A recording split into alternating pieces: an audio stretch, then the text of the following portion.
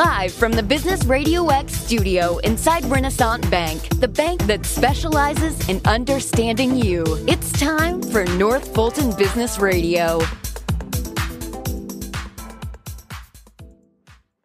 And hello again, everyone. Welcome to another edition of North Fulton Business Radio. I'm John Ray, and folks, we are broadcasting from inside Renaissance Bank in beautiful Alpharetta. And if you are in a situation where you've been mega banked one too many times, and if you have, you know what I mean by that, you're looking for a bank that has all the resources that you need for your business, but they're small enough to deliver those resources in a personal way. Well, I think that combination, that magic combination, happens at Renaissance Bank.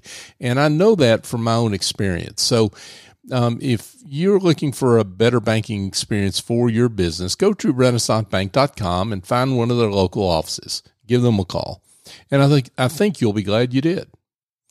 Renaissance Bank, understanding you, member FDIC.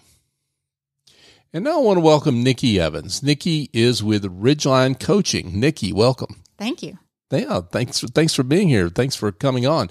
Let's talk a little bit about you and Ridgeline Coaching. How are you serving folks out there? Great, thanks. So I help small business owners, mid-sized business owners fix people problems. So whether that's who should I hire next and how do I even go about doing that, or that's how do I help people be accountable in my business, or how do I set an intentional culture in my business, all the way up through, hey, I want to keep continuing to grow, or maybe I want to figure out what my legacy is, and maybe I want to move on from this business and figure out what that's going to look like for me next. So I help leaders and teams figure out the people issues in their organizations. I'm shocked to hear small businesses have people problems. I know. There's only one or two out there. Right. Such a small market, right? No, it's, if you have, what do they say about the people problem started employee number 2 and maybe not even then, right? That's right. Maybe even earlier than then, right? That's right. Well, let's before we get into some of the details of your work, though, I'd love to, if you could share a little bit about your journey and your background and what led you into coaching, Ridgeline Coaching. Sure. So I started off in college studying psychology because I thought it was really interesting. Mm-hmm. When I talked to my professors about what I could do with that job, none of that sounded interesting at all to me.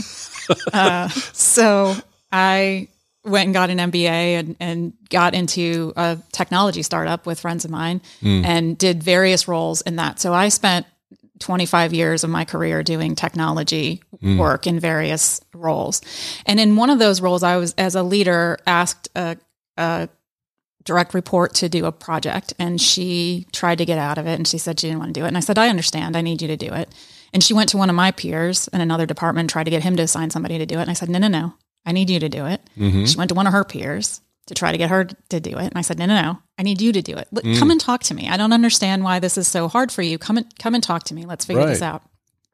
So she came and sat down and we had a conversation. And when she left, she was kind of excited about doing this thing that she had tried so hard to get out of. And when she left, I thought, wow, what was that? That was fun. I enjoyed that conversation. And like, is that just being a good leader? That was fun. Luckily for me, she came back and she said, that was a coaching conversation and you're really good at it and you should look into it. Wow. What a story. It was amazing. And so, and I said, oh, and you didn't recognize it that way. I didn't recognize it that way. Initially. Yeah. Mm-hmm. And so then she helped me get introduced to some people that were coaches and I started to hear about what this was and how it worked. And I said, this is what I'm supposed to be doing. So I went and got a certification and I, started kind of doing coaching on the side while I was still doing my technical stuff. And even in the environment that I was in, I'd say to some of my leaders, hey, we're talking about morale in the staff meeting. My team seems to be doing pretty well. I think it's because of some of this work that I'm doing. I'd be interested in, sharing that. And everybody kind of looked at me sadly and said, well, we're IT, not HR, right? Yeah. Oh, nice. Yeah. Okay. I'll take my good morale and leave you alone. That's right. But eventually I realized that this was really what I should be doing. And after I raised my hand one too many times and ended up in a role that was a really, really bad fit for me. And it kind of went downhill from there.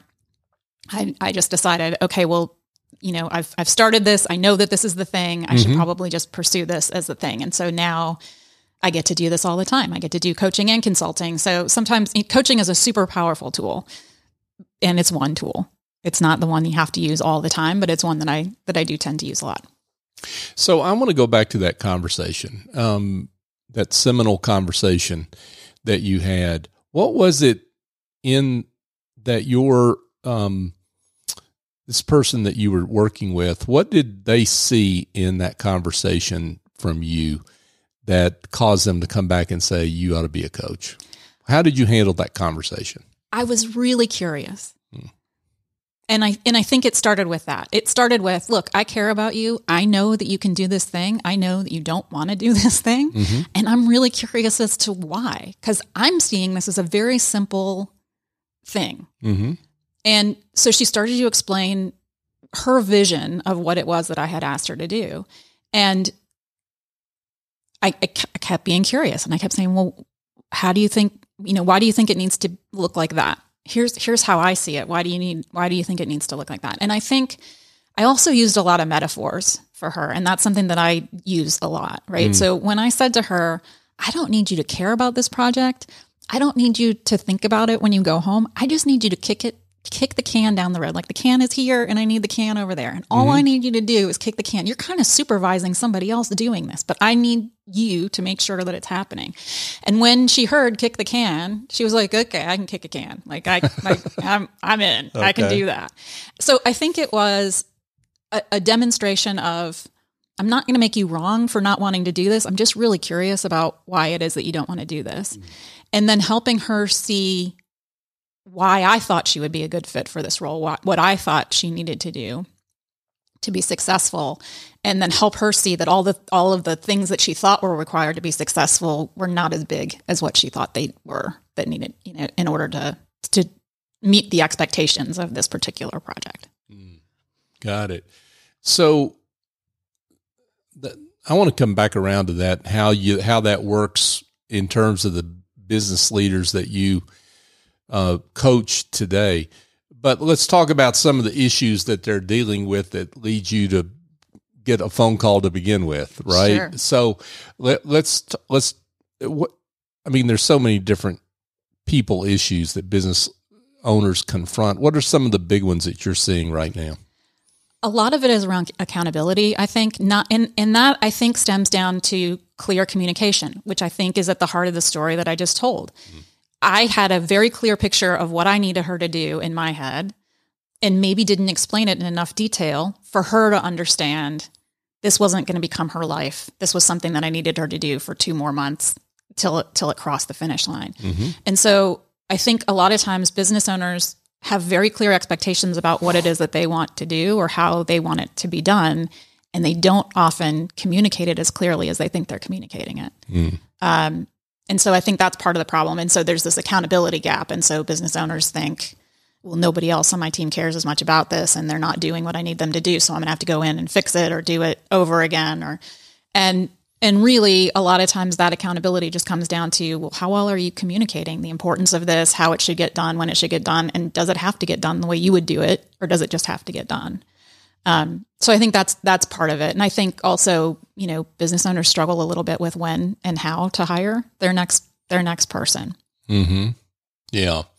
For sure. Do you think that employees, and I know this is a general statement, and general statements are dangerous, but do employees live down to expectations or up to expectations, that that the owner of the business has for them? That is a really interesting question. Yes. And A players want to live up to expectations. And if they're not being challenged and they don't have enough autonomy, they'll leave. B players and C players will live down to your expectations. If you don't want me to think, I will not think. If you don't want me to take action on this, I will not take action on it. If you're going to come in and sweep it all up, then there's no point in me trying to make it clean in the first place. Right. And that gets translated by the business owner into things like disengagement. They interpret it that way when it's really not that. in fact, it may be the opposite. You may have somebody that wants to be engaged, but they see an over involvement maybe from their leader, and they decide, hey, why am I worried, right? You go ahead and do your thing. Yeah, I think it discourages people. If you've given me a task or a responsibility, or if I'm trying to take ownership of something and you come in behind me and change it or throw a bomb at it, the next time I'm going to be a little less likely to want to take ownership of that thing. Yeah. Because I wasn't rewarded for taking ownership of it. In fact, I was, in my eyes, penalized for it. You might have thought that it was helpful, but if you told me to be responsible for this and I tried to take responsibility for it, and then you came in at the last minute and rearranged everything, then I'm not responsible for it. And so if you're not going to reward and allow for, and I think that that's the other challenge that business owners have, is it's hard to watch somebody else make a mistake that you know not to make. But it's also one of the necessary ways to grow a business. If you want leaders who are going to make good decisions, you have to support them when they make bad decisions and help them learn from the bad decision that they made. And so while no one wants to let expensive bad decisions run rampant in their organization, you learned from your mistakes. You learned when you took some action that didn't go the way you wanted it to. And you have to make a safe environment for your team to feel like they can make mistakes, come up with a way to fix it, and come back to you and say, here's what we're doing to fix it. If you swoop in the first sign of trouble, they're not learning from that mistake. All they're learning is that if they don't do it perfectly, it gets taken away from them. Right. Well, yeah, such an important insight. And when does a business owner know when to step in? And because the mistake could be a catastrophic one, right? I mean, there are times when you've got to step in, and then when to let go and just allow that situation to play out like it needs to play out. That's a tough one. Yeah. Often. And there are some sort of frameworks that you can think about. One that I've used a lot that came from the book Fierce Conversation, Susan Scott, is a decision tree, right? So she uses this metaphor of a tree. And so at the leaf level of the tree, I can make a decision and not tell you about it.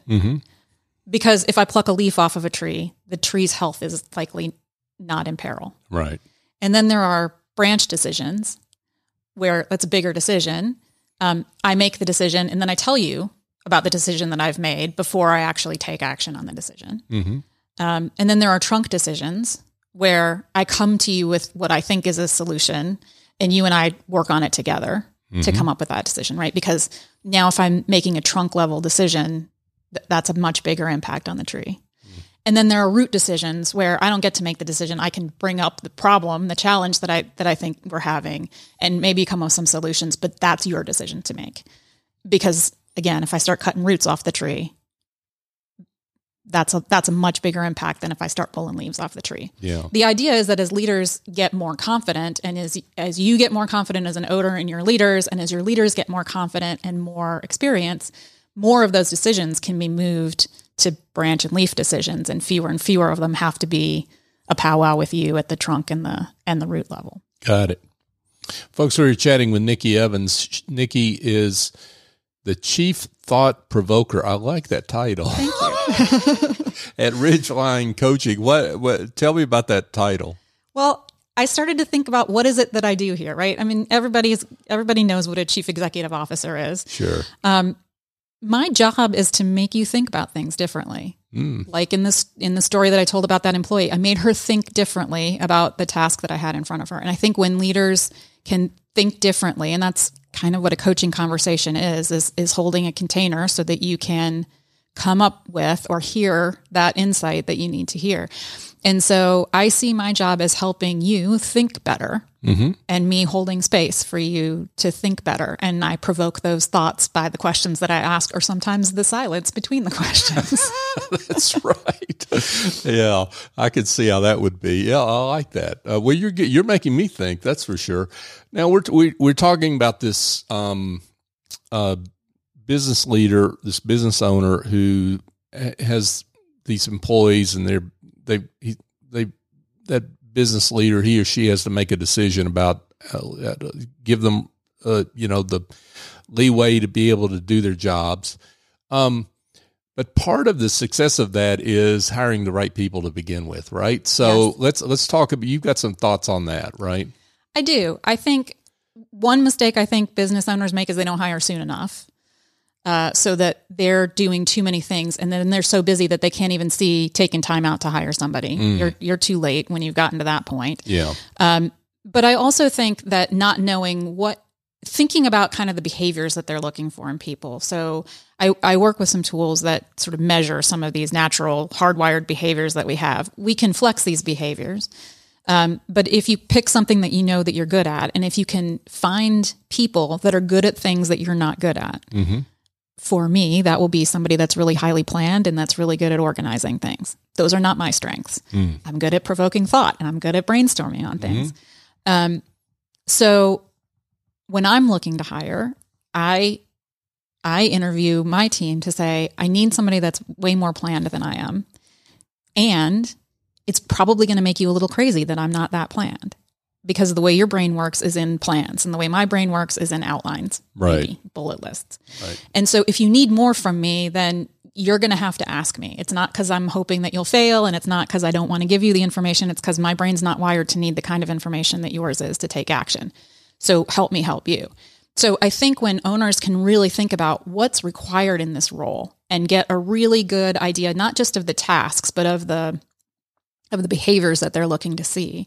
And then they can build a system around how are they going to ask those questions so that they can figure out what those behaviors are. If they have a good understanding of what their own behaviors are, if they have a good understanding of what they're looking for in somebody, that helps them be more confident in the hiring process. And it helps them figure out, are these the right people? Are these people that, one, I'll enjoy working with, and two, will be able to do the things that I'm asking them to do? Because we tend to hire people that are just like us.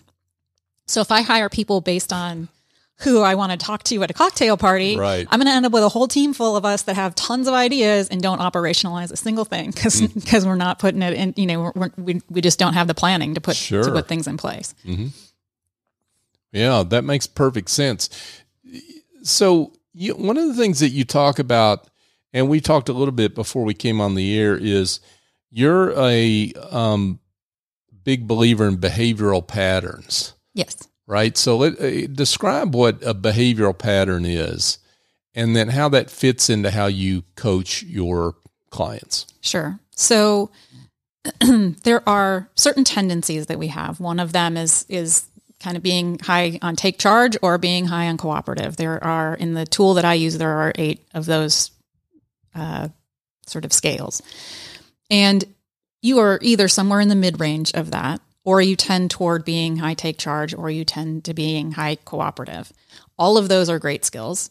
The closer you are to the middle of that range, the easier it is for you to sometimes be take charge and sometimes be cooperative. But the further away you get from the middle of that scale, the harder it is for you to flex. So a lot of business owners score on that high take charge side. They're pretty self-reliant. They like to make decisions. They're good at making decisions. They like to drive things that are happening. Where people high cooperative don't love making decisions on their own. They're really good at reading the room. They're really group oriented. They're really good at building community. And so you have to understand, where are you? If you're the leader that's high cooperative, that's fantastic. But then being forced to make all the decisions is going to feel really uncomfortable for you. And so maybe that's time to look for somebody who can partner with you to make some of those decisions and take some of that pressure off of you. If you're high take charge and you've got a team full of really cooperative people, then maybe they need more discussion from you. Maybe they need to hear more of the background of why you're doing this. Maybe they need to feel heard a little bit more in order to run with your vision. If you've hired a bunch of people like you that are also high take charge, then maybe you're all struggling to be the one that has the direction, the one that has the answer, the one whose drive is the right one to follow. So, I find that people that hire people that are just like themselves either struggle because everybody's just like that, or they're fighting over, who's the higher take charge, or they don't understand what is required to flex. So once you see the pattern of high take charge and high cooperative, people listening have an idea of where they fall on that scale, because it's easy language to understand. And so once you see where you fall on that pattern, and you can start to think about, who am I trying to hire? Do I need somebody to answer my phones and run my front desk? Maybe I want somebody high cooperative there. Maybe I don't want somebody that is super reserved and doing that kind of work. So it's a matter of, can you these behavioral patterns, because they're hardwired, are the ones that we go back to. And under stress, they're harder to flex. Yeah. We can flex any of these patterns. And once you see them, then it's easier to make those choices about when and how you're going to flex the pattern. But absent seeing them, you're just kind of feeling your way around that. And you might not realize that this, as you look back at your career, oh, this is why this keeps happening to me in my career. Mm-hmm. Yeah, no, that makes a lot of sense. So are there other behavioral patterns that we need to pay attention to other than the take charge, cooperative dichotomy you set up there? Sure. So, for instance, one of my top traits is spontaneous. The opposite of that is planned.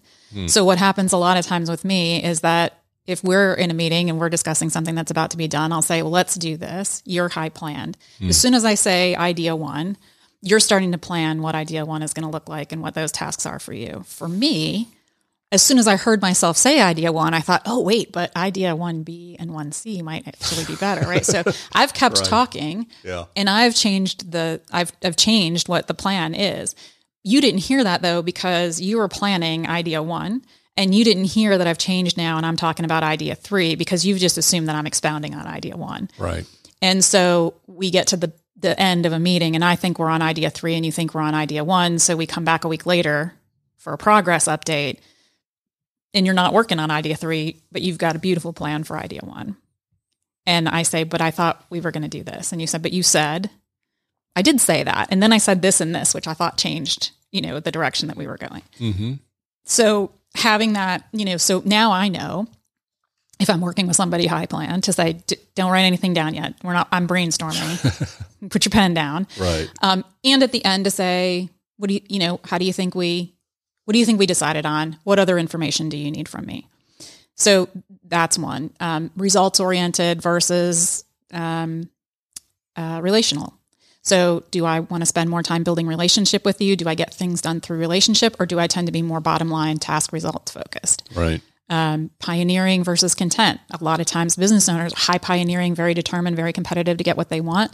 People high content like things more steady. They like that life balance more. They like to know where stuff is. They like to put time in their community bucket and their home bucket and their work bucket and have that smoothed out, where high pioneers drive for that one thing. And then the focus might change and it's drive for this thing. And then but it's all in on that one thing. So understanding what those patterns are, like I mentioned, for me, spontaneous being a pattern, that means I'm looking for new things all the time. And I will raise my hand for stuff. What I've realized is that when I raise my hand for stuff like project management, which requires a lot of planning, that's not a good fit for me. When I raise my hand for stuff like technical operations, that's not a good fit for me.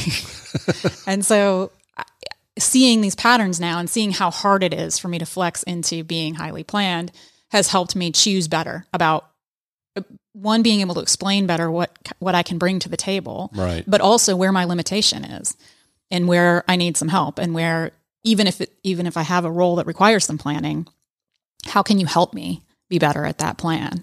So yeah, wow, a lot there, and so you work with not just individual business leaders and coach them, but you work with teams as well, right?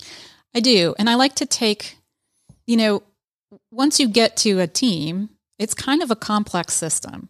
You've got a bunch of different relationships. So it's not just the relationship between the leader and each person, but each person with each other. And so that grows exponentially. The bigger your team gets, the more relationships you have to manage on the team.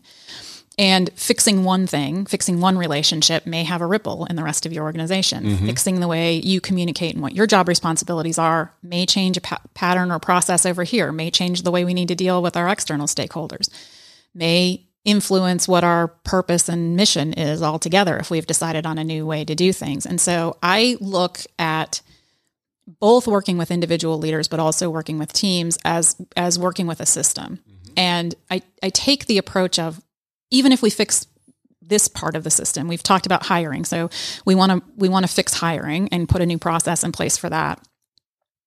Well, it's a little like whack-a-mole. So I fixed that problem. Where does the next problem pop up? Right. And so helping leaders and teams see how things are connected through internal stakeholders and processes and external stakeholders and processes, and how they learn as a team and make mistakes, what their leadership looks like, what the leadership path needs to look like in the organization, and how all of that ties into purpose and mission. So kind of taking that complex systems approach to working with teams to work on the team and not just in the team, and working with leaders the same way. Yeah. Wow. Such great work. Nikki Evans, folks, with Ridgeline Coaching. Nikki, I would love it if you would share a success story. Maybe no names or identities needed, but just a sample of your situation that illustrates the great work you do. Thank you. Yeah. Sure. So I worked with a financial advisor firm who was having a lot of turnover in one of their key positions.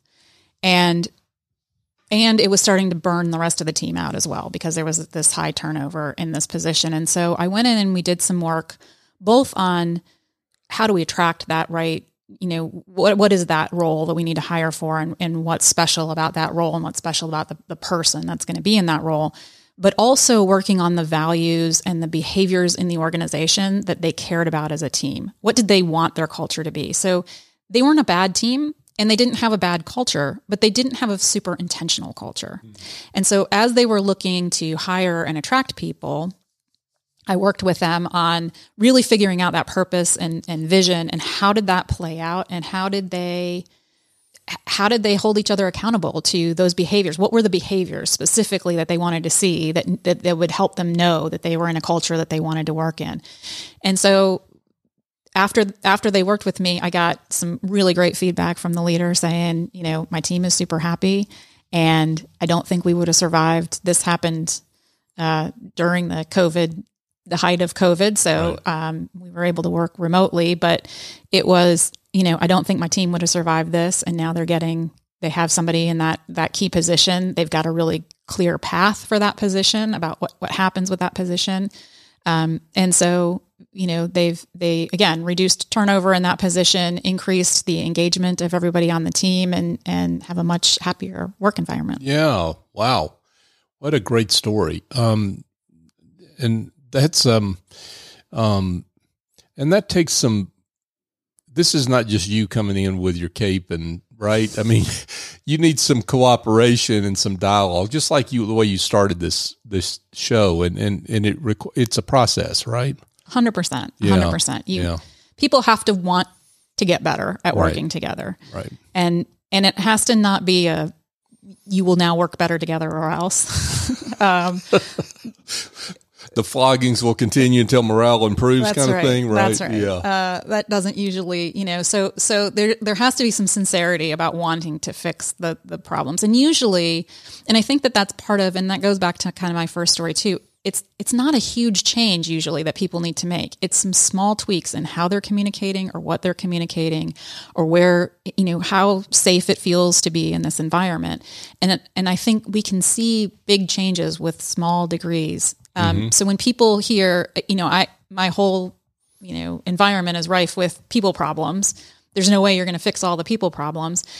It feels really big. People problems feels like a really big issue. And when you start solving it, you can make small corrections that will have enormous impact. And so that's what I like to help people see, provoke them to think about, well, what small thing could I do tomorrow that would be a little bit different, that would make this team function better? Absolutely. Wow. Great work. Let's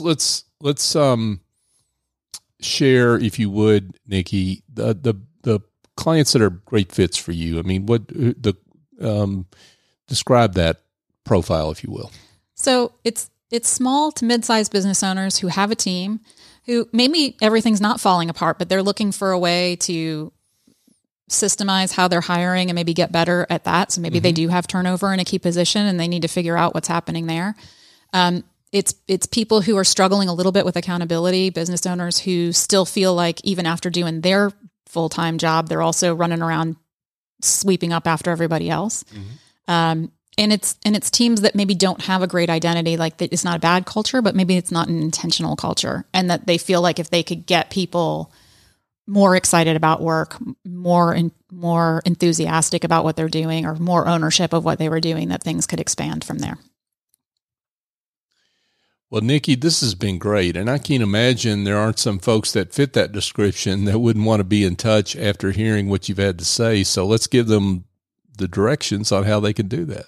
Awesome. So you can go to my website, which is ridgelinecoaching.com.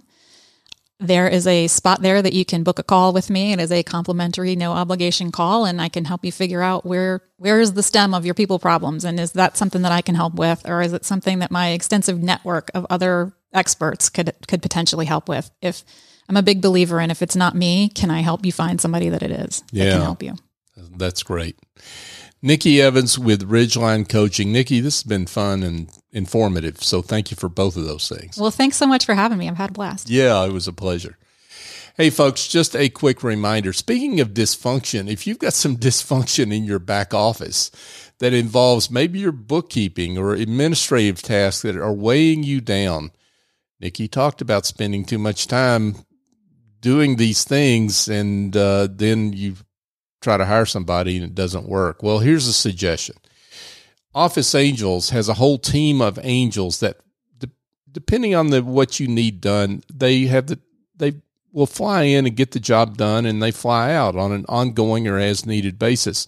They've got a whole team of people with different expertise in different areas, whether it's bookkeeping or administrative work or what have you. So give the chief executive angel there a call, Essie Escobedo. She's terrific. 770-442-9246. Tell her we sent you. If you're shy, just go to officeangels.us to check them out. But I suggest just giving Essie a call and explain what it is that you, the help that you need and the dysfunction you're seeing, and let her solve that issue for you. I think you'll be glad you did. And folks, just a thank you to our listeners who you are terrific, and we appreciate you so much and how you support the show, promoting us, our stuff on social media, sharing the show. And I just ask that you continue to do that. When you hear a business leader like Nikki, whose interview resonates with you in some way, maybe you want to share it with someone else, a business owner that you think needs to hear that work, please continue to do so. That's how we get the word out on the great business leaders that we feature on this show week after week.